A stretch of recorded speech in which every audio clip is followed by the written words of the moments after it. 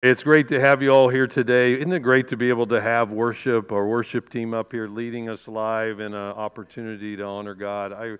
I love it very much. As we continue to progress through COVID, we keep trying new things, seeing what we can do to make sure that we're honoring God and keeping everyone safe. And so I am so thankful you're here. Everyone who's joined us online, thank you very much for being a part of this day and this opportunity to honor God. Those of you who are here for the first time, whether in person here with us or online, thank you very much for joining us. So I have a lot of difficulty seeing from the perspective of another person who is very different from me. So early on in our marriage, I struggled a lot with seeing from the perspective of my wife. I don't know if any guys out there recognize that or not. I remember we'd only been married a few months. We were at my parents' house in Springfield, Missouri, and my wife had been out shopping with my mother-in-law. She didn't know how dangerous that was at the time. She was still inexperienced, right? But they had been to this place called Cardin's Insurance Salvage. It was in Springfield, Missouri, and you could buy just absolutely anything in Cardin's Insurance Salvage. And so she comes back to my parents' house with all of these. They were, basically little knickknacks, things for the kitchen, things for the house. But she was so excited about all these things that she had found, and she wanted to show them to me so that I could be excited with her. And in my mind, all I'm thinking is, okay, well, you got a couple of things at the store. Isn't that great? That's wonderful. What I didn't know then is that my wife is very frugal, and she loves to get things that are important to us and also at a great deal. But I was like, I didn't get it at all. Then a few months later, she's pregnant with our first child. We're at some convention, and we are standing outside our hotel waiting to go to the convention center, and we're waiting on a bus, right? And so she's pregnant, and she starts getting really nauseous. And so she turns to me and she said, Doug, would you run into the gift shop and get me a candy bar? And so I go into the gift shop, even though I'm feeling the pressure of getting on the bus, and I get a candy bar. Do you think I got a candy bar that she liked or I liked? Anyway, I got a candy bar. I bring it to her, and she looks at it like she could throw up just by looking at this candy bar. And she says, could you go in and get me a Snickers? I can't eat that candy bar. I'm like, a candy bar is a candy bar, right? I mean, what difference is it? Of course, my dad's there, the nicest guy you would ever meet. And my dad immediately goes in and gets her a Snickers bar and brings her back out. I struggle with seeing life from the perspective of somebody else who's very, very different from me, whether it's somebody that is the opposite sex of me, or if it's somebody who speaks a different language, if it's somebody who comes from a completely different culture, somebody who has a completely different philosophy of me. I just struggle. And part of my problem in this is I think you should see life the way I see life. And so I'm not all that interested in trying to see life from your perspective. And it gets me in trouble a lot.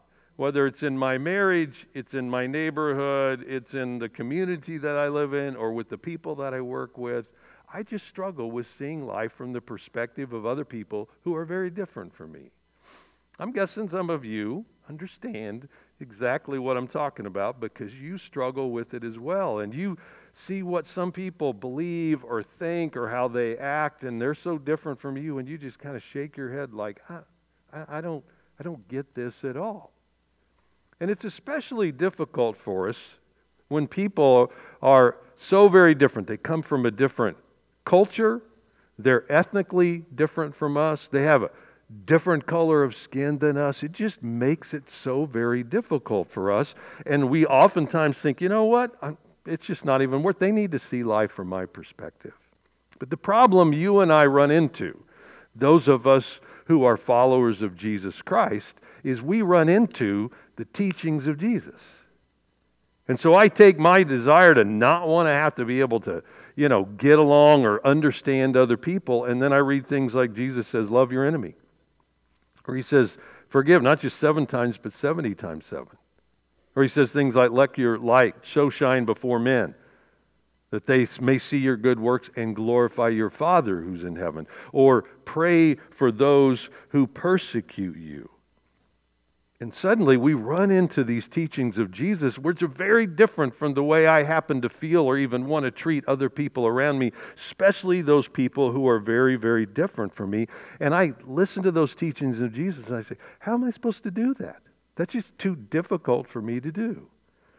Well, thankfully for all of us, Jesus, through his example, but also Jesus, through the stories and the teachings that he gives to us, helps us to have an understanding and learn how I can begin to see life from the perspective of somebody else.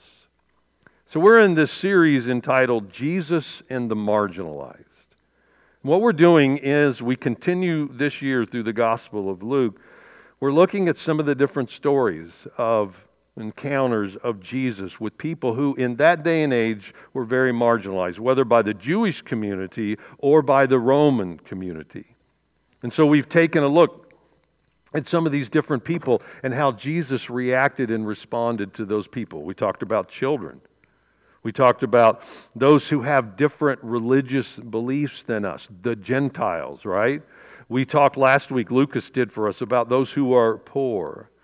And so today we encounter Jesus really using as the hero of the story someone that if you were a Jew, you hated these people because they were so ethnically different from you. And what Jesus does in this story is he brings us face to face with the love of God, the love that God has for each and every one of us. And so today, we specifically take a look at this Jesus and the marginalized with those who are racially and ethnically different from us, whoever we happen to be. And I'll just be real honest with you up front, okay? This is a very hot topic in our community, in our culture today, okay? I recognize that. And I'm going to be very sensitive to that. But you and I know that there are certain words that you use when you talk about racial differences that stir up in us some things that are really hard, you know? When I use words like systemic racism or Black Lives Matter or cancel culture, you know, or being woke and any other numbers of terms. I know and I understand that that's very difficult. It stirs things up in us that makes our view of other people really challenged. But yet here's Jesus telling us a story, and in the midst of that story, he takes it from the impersonal, them, whoever that group of people happens to be, right? He takes it from the very personal, and he teaches us through a story how to make it very personal and real to every single one of us. And the key for us today is simply this, that changing your perspective, when you do that, what you discover is how to show the mercy of God. When you and I can learn to step into the shoes of somebody else, it teaches us how to discover the mercy of God and being able to show that to other people. So I want to invite you to turn to Luke chapter 10. Luke chapter 10 is where we're going to be at today. We're going to be again in verse 25, and we're going to take a look at, I'm guessing it's a story you're familiar with, even if it's not a story you know of or where you can even find it in the Bible. But it's a crucial story for you and I to learn from. So I'm going to start reading in verse 25. It says, on one occasion, an expert in the law stood up to test Jesus. Teacher, he asked, what must I do to inherit eternal life? Well, what's written in the law? Jesus replied. How do you read it? And he answered, love the Lord your God with all your heart, with all your soul, with all your strength, and with all your mind, and love your neighbor as yourself. You have answered correctly, Jesus replied. Do this, and you will live. So we have an expert in the law, meaning the law is the Mosaic law, okay, 10 Commandments kind of stuff. This was a guy, maybe your version uses the word lawyer. There may be another term, but this was a guy who spent his whole life studying the law. He could quote it, he knew it, he understood it, he could interpret it. He's standing up there, and it uses the phrase to test Jesus. It's this idea of he's trying to poke the imperfections and to demonstrate and prove that this guy really isn't all that. Of course, Jesus knows everybody's motives, and so he's not turned off by that. In fact, he recognizes here's a great opportunity not only teach this guy a valuable lesson, but all of those who happen to be listening, teach them a lesson. And so Jesus turns to him and says, well, what's written? Which, of course, to an expert in the law, with all that pride, you can't just say, well, I'm not certain, Jesus, what do you think? You've got to answer that question. And the answer he gives, love God with everything you have, love your neighbor as yourself. It's profound that all of the law and prophets are brought to those two things. It's amazing. It's astonishing. And that's a whole nother message. But he says to Jesus, well, here's what it is. And Jesus says, you're right. You answered correctly. You get a gold star. You did good, right? And so we go on there, verse 29, but he wanted to justify himself, so he asked Jesus, and who is my neighbor? So to justify himself means he wants to look good in front of other people. He wants to make sure everybody sees him as being righteous. And it's hard to know, is he wanting to justify himself in front of all those other people, so he doesn't look bad because he's the expert in the law? Or could it possibly be that he's wanting to justify himself personally in the way he chooses to treat other people? In other words, at the heart of what's happening here is this idea of who is my neighbor? Because to a good Jew, the understanding of neighbor was somewhat restricted. Okay, so what you have here is this concept or understanding, if you're a Jew, particularly if you're an expert in the law, that a neighbor would be qualified as being either a good Jew, a God-fearing Jew, or a Gentile who had converted to Judaism. Everybody else was outside the scope. In other words, he knew and understood that if Jesus was a good teacher of the law, he would restrict who actually a neighbor is. That's in his mind. Jesus' answer, though, and the story that he tells, it really gets to the heart of this whole message. And honestly, if we're being true to ourselves, we all would like to exempt some people from being in the category of neighbor. Right? I bet you have somebody in your life, in your past, in your present, that you would like to be able to say, well, let's not put them in the neighbor category, right? Because it just makes life way too difficult. And yet Jesus doesn't allow that. He tells this astonishing story, and the story begins in verse 30. So he asked the question, who is my neighbor?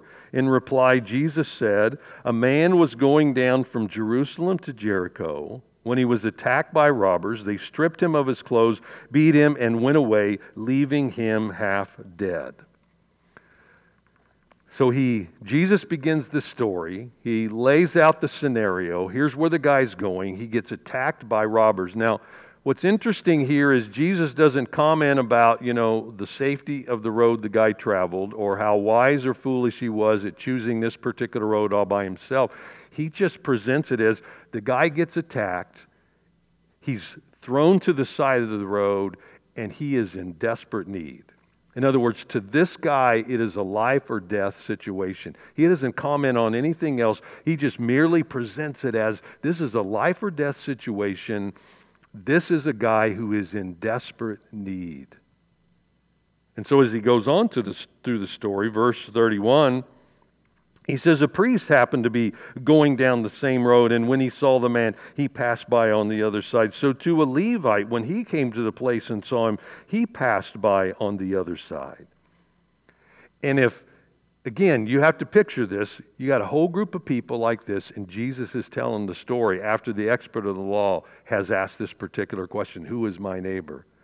And so what happens is Jesus is telling the story, and when they hear that a priest has gone by, they're thinking, oh, the priest will help him.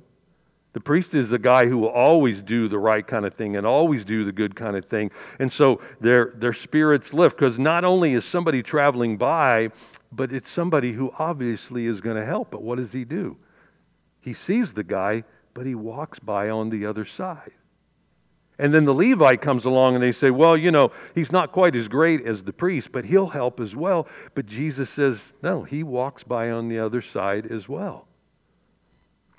It's like the difference between maybe a senior minister and a student minister. That's kind of what we're talking about here, right? You would expect the senior minister to help you out. And if not, Elliot will come by. Elliot's way more sensitive. He'll do a much better job at helping you out. But neither of them do that.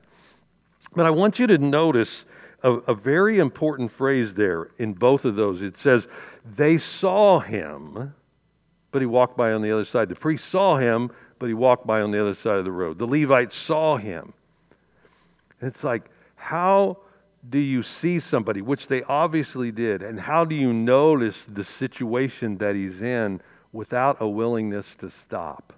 How do you do that?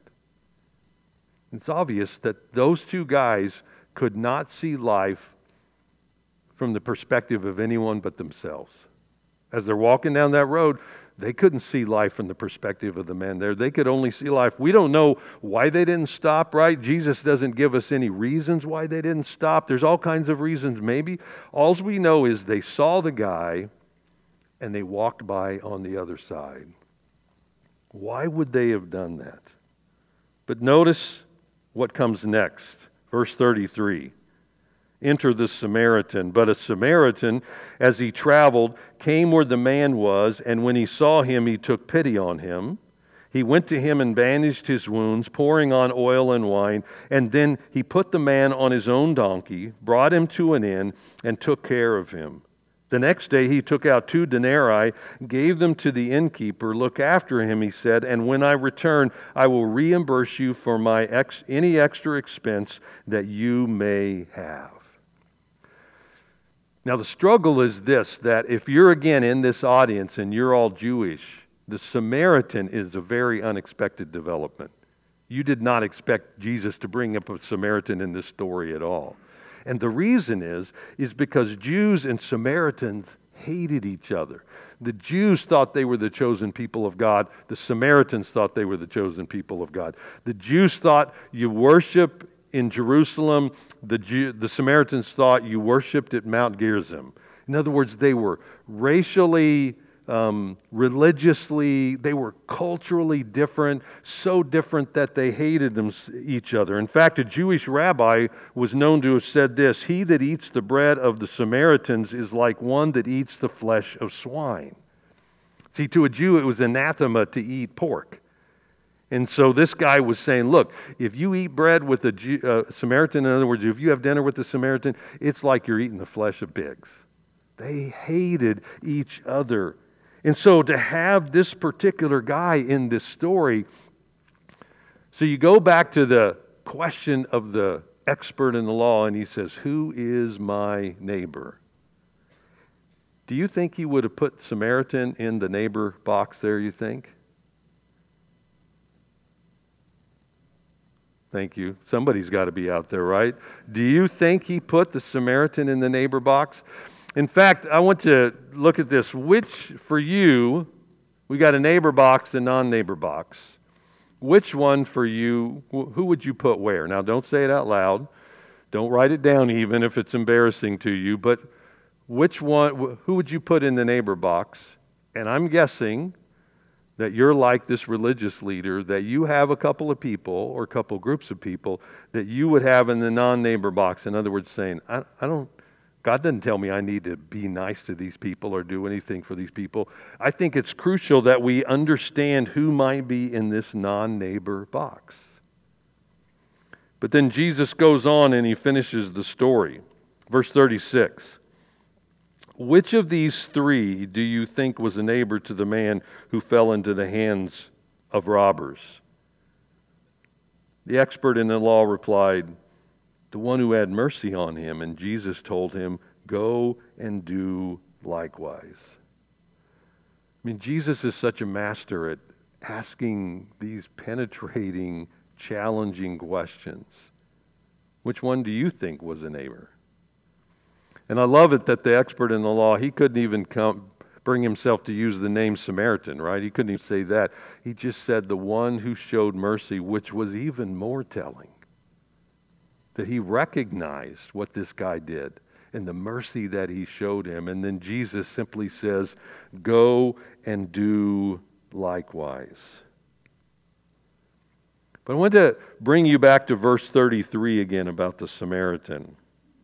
It says there, but a Samaritan, as he traveled, came where the man was, and when he saw him, he took pity on him. Now, this is the third time that word was used. All three of them, the priest, the Levite, and the Samaritan, saw the man.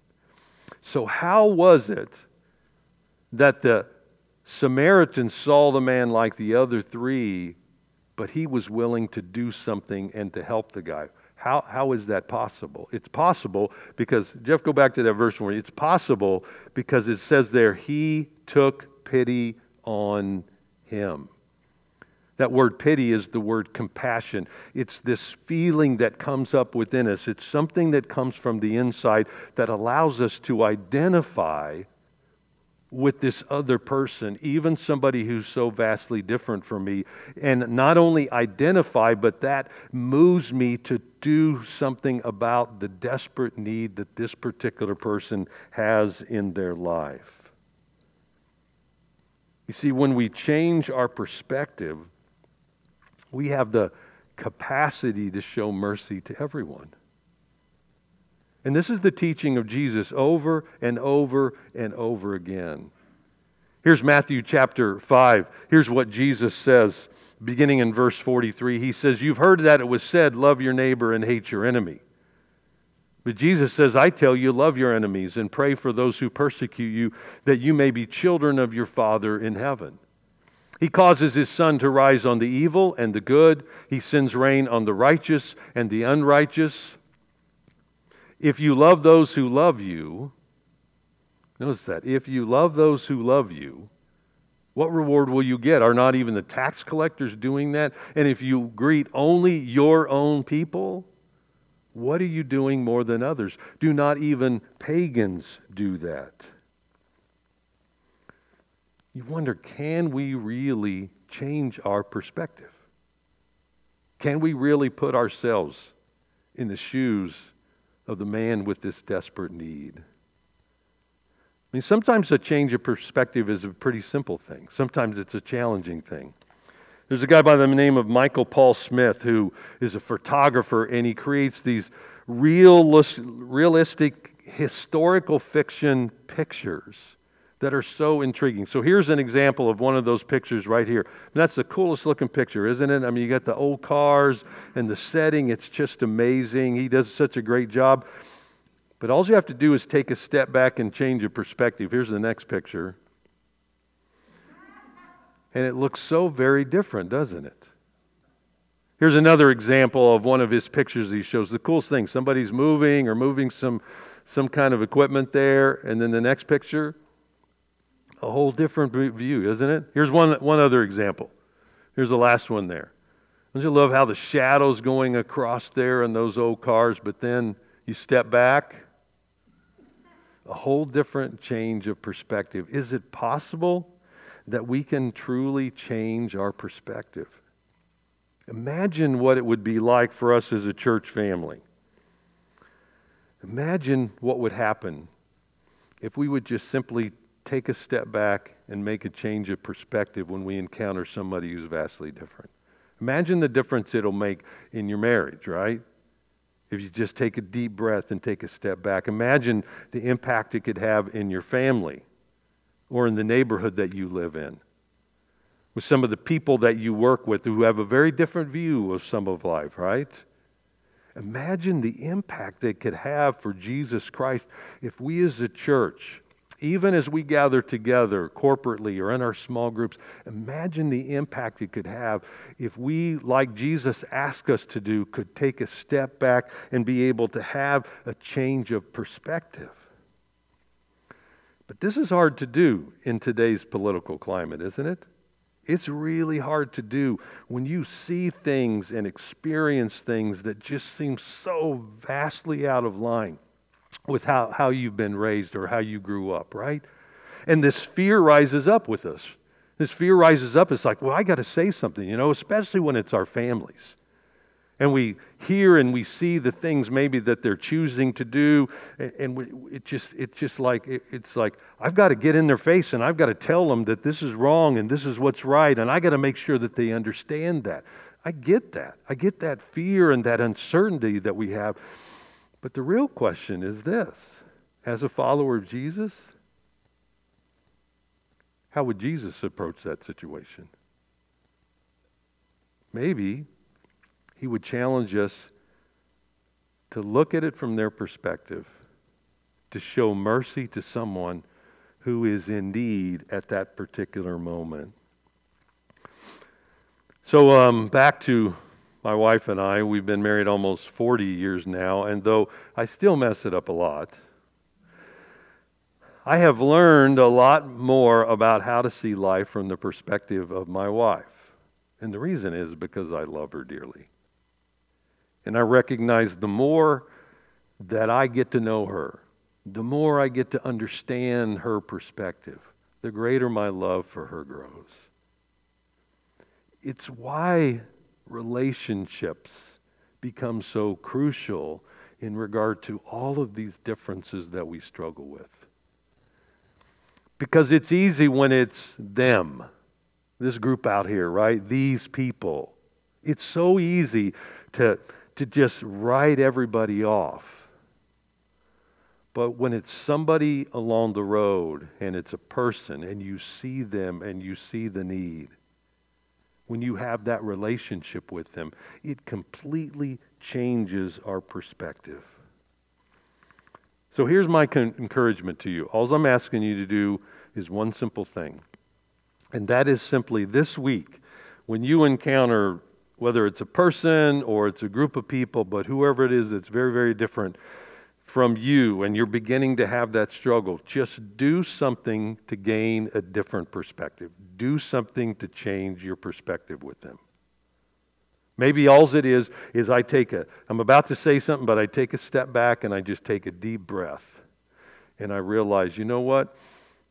Maybe this is the person who's in the ditch, who's in desperate need, and this is the time that God wants me to show mercy.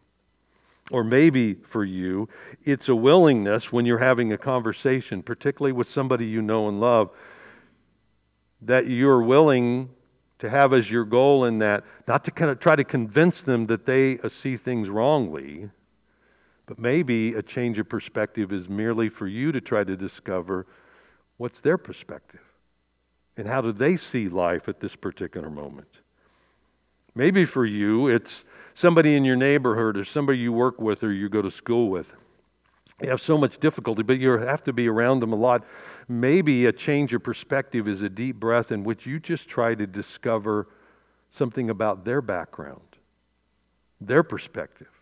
You try to get to know them and ask them questions and begin to discover maybe here's why they have that particular view in perspective.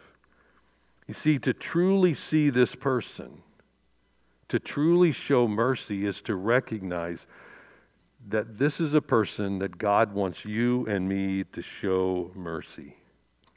I think that's part of the reason why last week Lucas pointed out to us, in the story of the rich man and Lazarus, that was one of the few times that we ever had the name of anybody given in a parable, Lazarus. And it's being able to say, as he encouraged us, rather than calling them the poor, call them by their name. Get to know somebody. It's the relationship that changes everything. And for you and I, as followers of Jesus Christ, the reality is we don't have any other option. Because the challenge in this whole series as we study through Luke and we're seeking Christ and getting to know him better is the fact that I've got Doug's way of thinking about life, his philosophy, his view, his political position, whatever it happens to be. Here's Doug's way of it, and then here's the teaching of Jesus Christ. And the question for all of us is this: am I going to continue to do things my way with a sprinkling of what Jesus wants every once in a while when it makes life good for me? Or am I going to be a follower of Jesus? And I'm going to say, whatever Jesus teaches and wants me to do, that's the way I'm going to live my life. But as we're learning today, you change your perspective and you will discover how to show the mercy of God. But think of the impact it can have in our lives. Think of the difference for Jesus when we do learn to love our neighbor or our enemy, when we do learn to forgive, when we are a light, not so that our way of thinking is given to other people, but that we can be a light for Jesus Christ so people can see our good deeds and give glory to our Father in heaven.